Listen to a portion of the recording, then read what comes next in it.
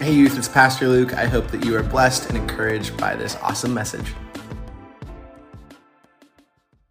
Well, it's good to see all of you guys. If we have any first-timers, welcome. It's good to see all of you.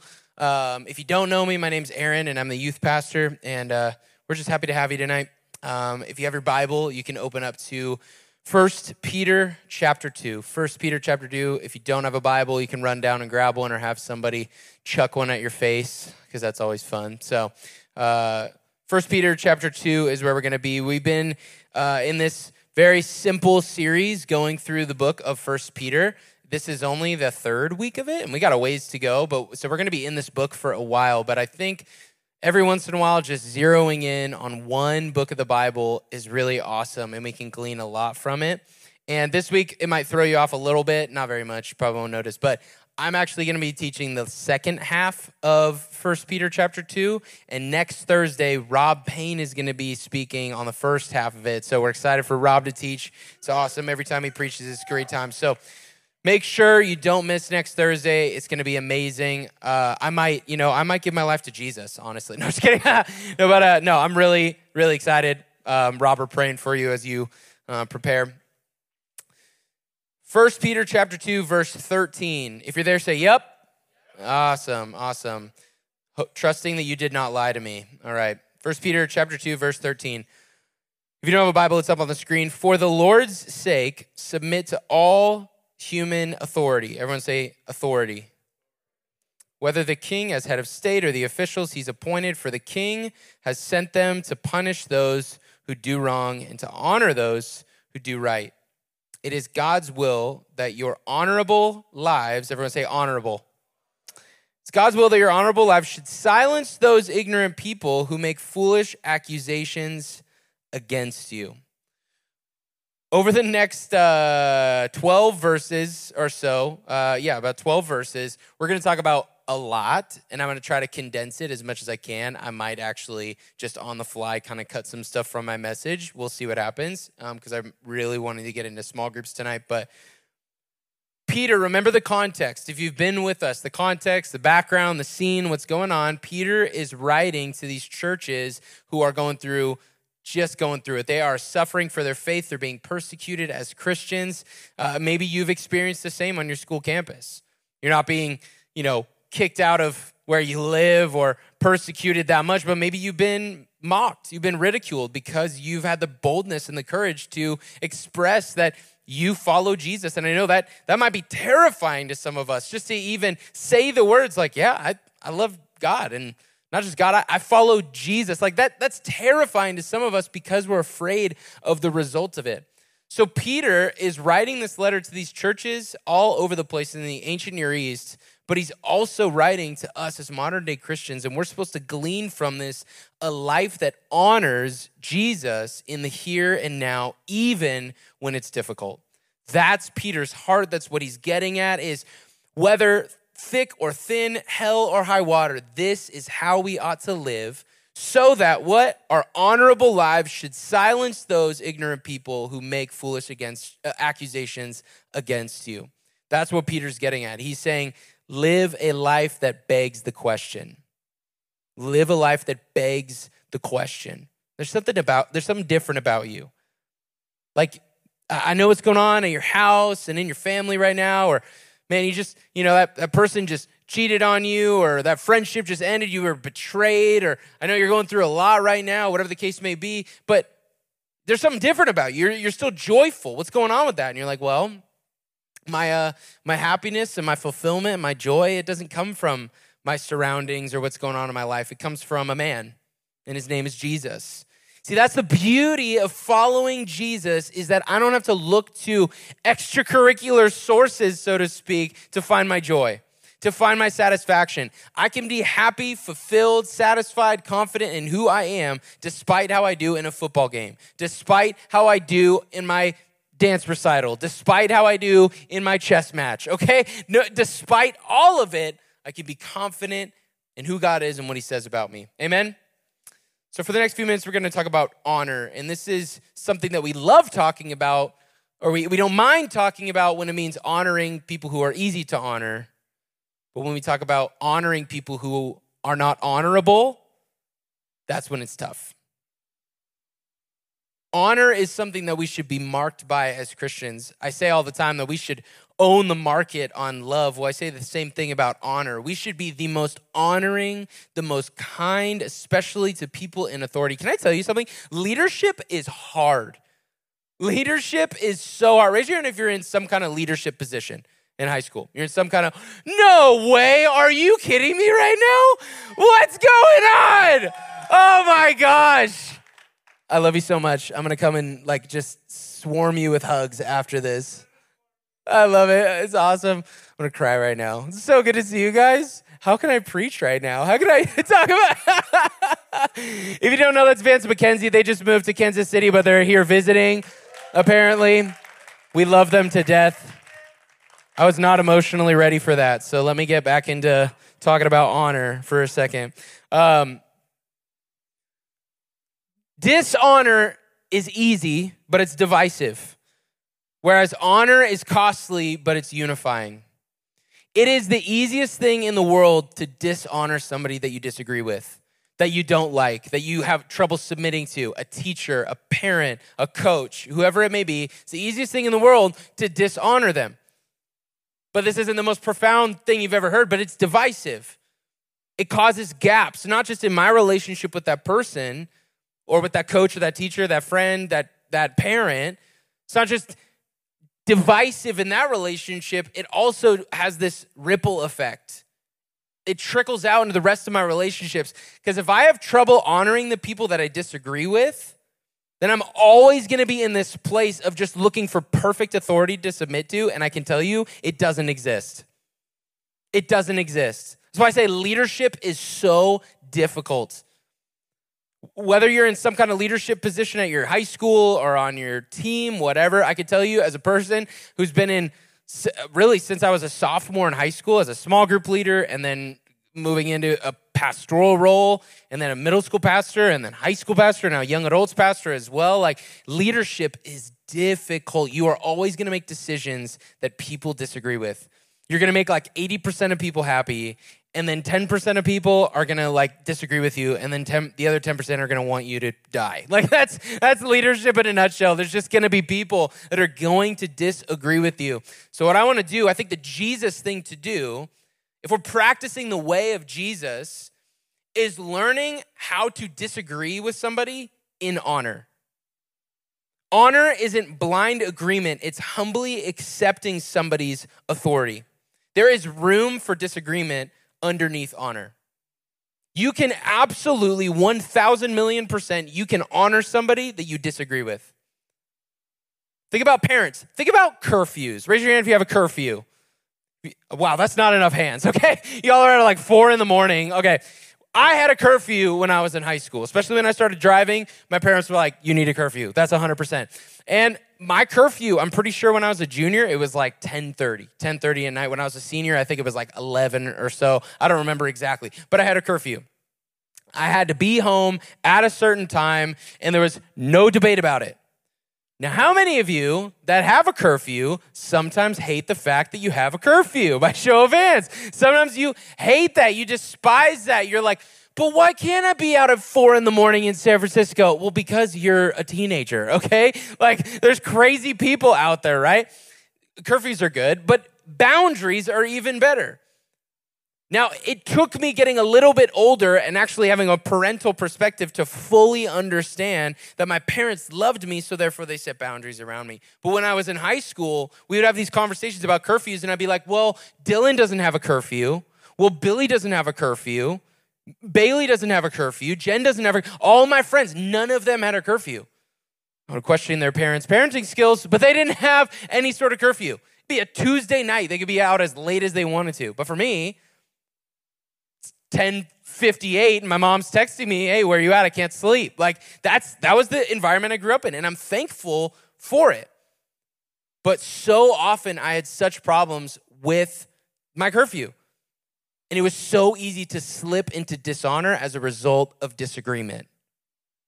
But when you shift your focus to the fact that this person's in authority for a reason, this teacher is teaching me for a reason, this is my parent, this is my mom, my dad for a reason, This is my coach for a reason. And they probably have some more life experience. They probably have a little bit more wisdom than I do. So maybe it would behoove me, to use a big word, it would be wise of me, the Jesus thing to do would be to submit to that authority and say, you probably know better than I do. And I disagree with you, but I'm going to honor the fact that you're in authority. And we honor, by the way, even when they don't deserve it. Even when somebody's not honorable, I don't honor because somebody's honorable. I honor because it's my standard as a Jesus follower. You're going to have some teachers that are like, you're like, how did you get credentialed, really? Like, did you just walk in here this morning? Like, you're going to have teachers like that. Some of you are like, yeah, it's Mrs. Brunkle, whatever her name is. Like, you're going to have teachers like that. Your parents are going to make mistakes. Your pastor is going to make mistakes. I'm gonna do things that you disagree with.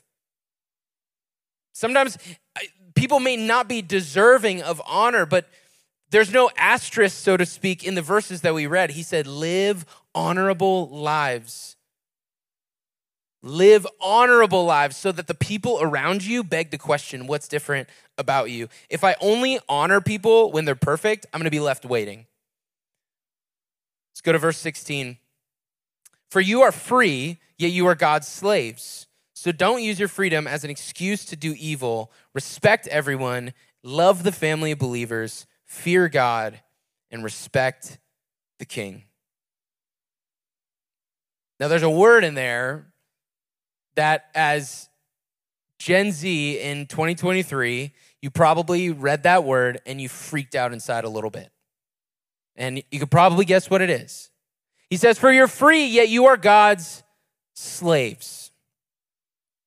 This is where like Bible study gets tough, by the way, sometimes. Like a lot of times we open our Bible, got like a cup of coffee if you drink coffee in the morning, it's like a good time and you got the music going and the vibes and whatever. But then like you stumble across like, yeah, you're God's slave. You're like, what, is this the Bible? Like, what am I reading? Sometimes it's confusing. And that's a word that makes us cringe or rage or anxious. The word slaves, slavery, being enslaved. Our minds go to civil war, civil rights, racism, injustice. But man, when you understand what Peter is talking about here, there's a richness and a beauty to it. And I'm going to explain a little bit more of what Peter's talking about. We love hearing that we are children of God, adopted into his family, purchased by the blood of Jesus, brought into his family. And yes, that is all true, but there is a beauty in what it means to be a slave to God. And it's actually common language all over the New Testament. Here's 3 verses, just 3 out of a bunch that I could have pulled from. Romans 1:1. This letter is from Paul, a slave of Christ Jesus. Titus 1:1. This letter is, again, from Paul, a slave of God and an apostle of Jesus Christ. And this letter is from James, James 1, a slave of God and of the Lord Jesus Christ. But what does it mean? What does it mean? Like I said, when we hear that word, we think of crazy negative. We think of, actually, we think of what in some ways we should think of, which is the abusive, terrible version of slavery that's awful. But Peter is talking about something completely different, completely other than, and he's using drastic language to get your attention, not to say, hey, you're enslaved. He's saying, no, God owns you. You belong to him, and he has good things for you because you're in his family. And thank God, Paul expands on this idea in Romans 6:16. He says, don't you realize that you become the slave of whatever you choose to obey? You can be a slave to sin, which leads to death, or you can choose to obey God, which leads to righteous living. Thank God, once you were slaves to sin, but now you've wholeheartedly obeyed this teaching we've given you, and now you are free from your slavery to sin, and you become slaves to righteous living.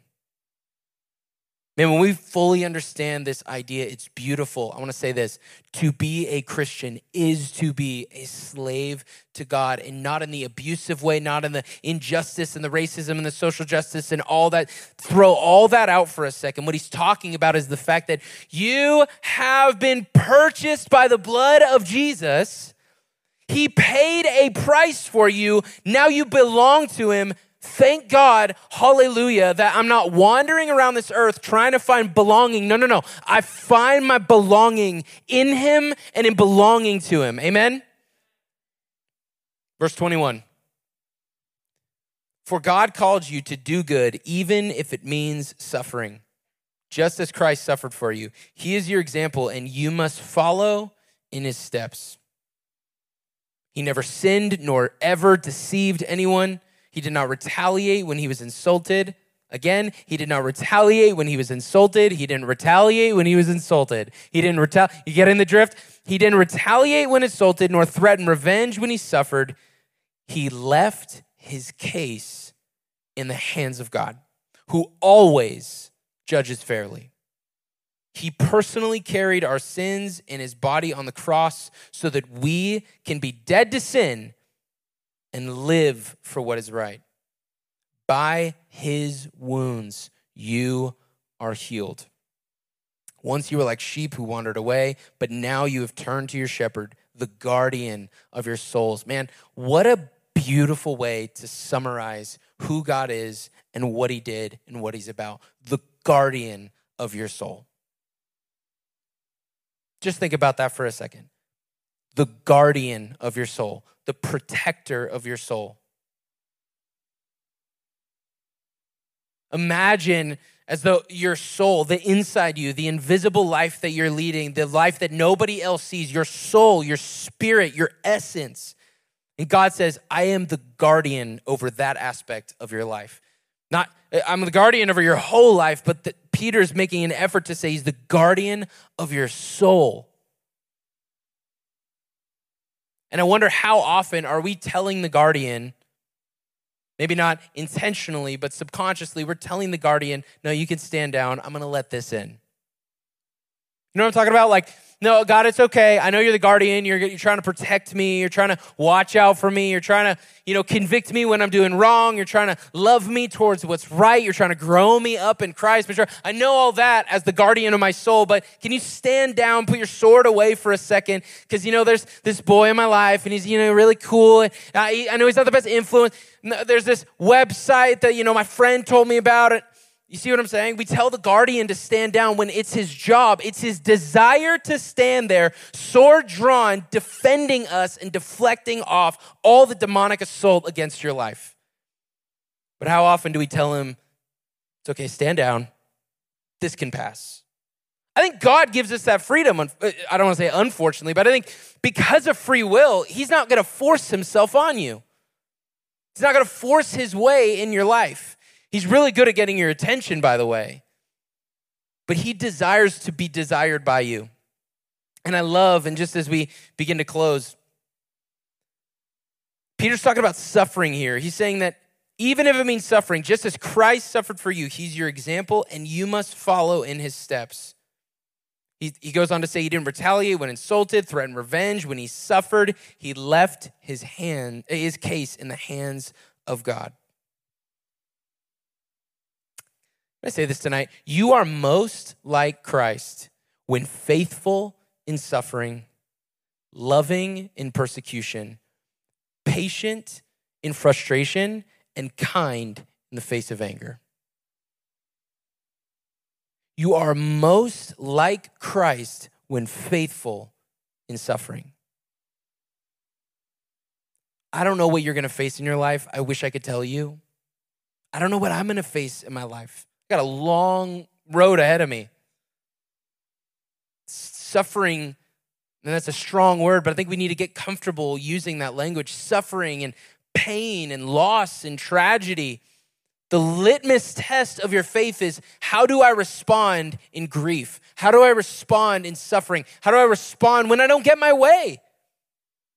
When something tragic happens, how do I respond? What does my faith do? How does my faith react to suffering? It says that Jesus left his case in the hands of God. People are going to hurt you, disappoint you, let you down, stab you in the back. Your body may fail. I don't know what's going to happen in your life, but a disciple is one who leaves their case in the hands of a perfect God. Remember how we talked about he's our guardian of our souls? This is another way of saying he's your defender. He's your defender. And how quickly do we try to defend ourselves instead of giving God the opportunity to do it for us? A lot of times I'm going to call the worship team forward. A lot of times we feel as though it's up to me to defend everything in my life, but it's in those wilderness seasons of being misunderstood or people making accusations at us, and we just want to fight back with every bit and fiber of our being. We want to fight back. You don't know me like that. That's not what I did. You're wrong. Can I tell you, God is better at defending you than you are at defending you. God is far more experienced in the field of defense than you are. I cannot tell you how many times I've died to my flesh, sat back and said, man, I want to storm into their house right now, into their office. I want to go. I can't believe they said that about me or thought that about me. That's just a rumor. That's not true. And I'm just like enraged that somebody would do this injustice, say this injustice against me. But then I say, but God, you are my defender. I believe the truth that you're better at defending me. Can I tell you, he's never not defended me. Things work out better than I could have ever imagined or made it happen for myself. So next time you're feeling like, well, that person said this and I got to go tell them off. Well, they're saying I did this, but I really didn't. No, I'm not saying all the time. I'm not saying you got to be a doormat. Just let people walk all over you. That's not what I'm saying. But there are moments where believers say, you know what?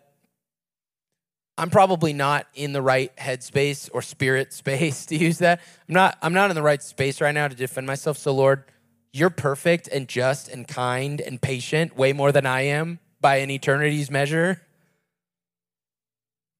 So God, I'm going to let you handle it. I'm leaving my case in the hands of a perfect God.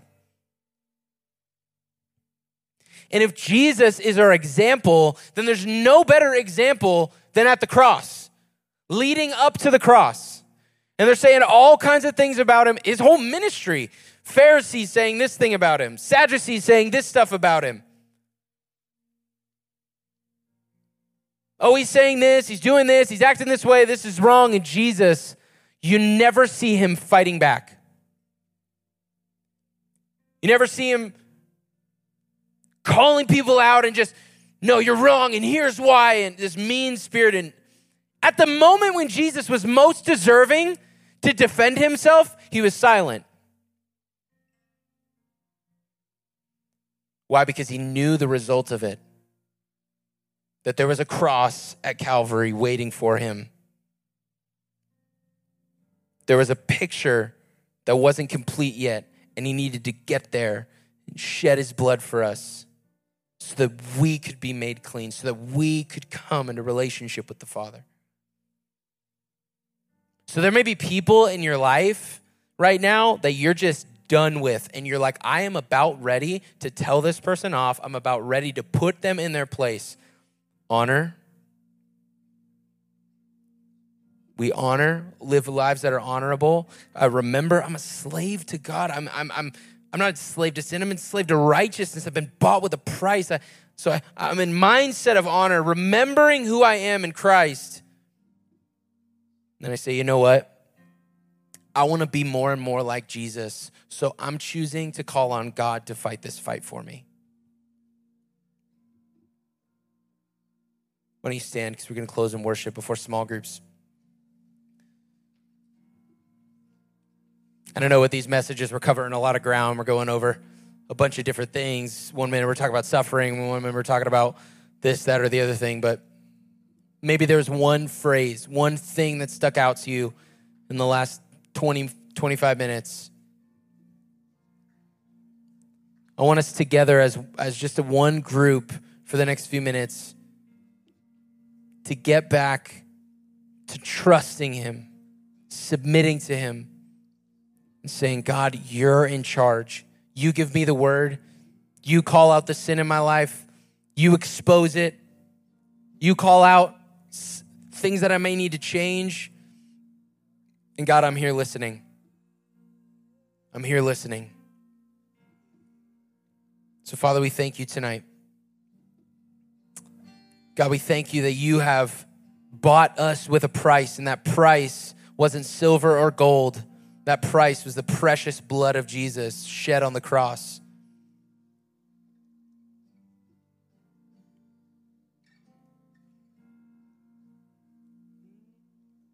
Father, I thank you that you're with us. We're in process, Lord. It's weeks like these, nights like these, hearing the word, participating in worship, Lord. This is part of that process. We're getting better. We're getting more and more Christ-like. You're changing us and fashioning us and forming us to be the light of Christ, to be a city on a hill. So we honor you and we worship you tonight in Jesus' name. Amen. That was such a great word. I hope you were blessed by it. I know that I was. Please don't forget to subscribe to our podcast feed for any future messages, and also to follow us on Instagram at The Rock Church YTH to keep up to date with everything we have going on here. See you next time.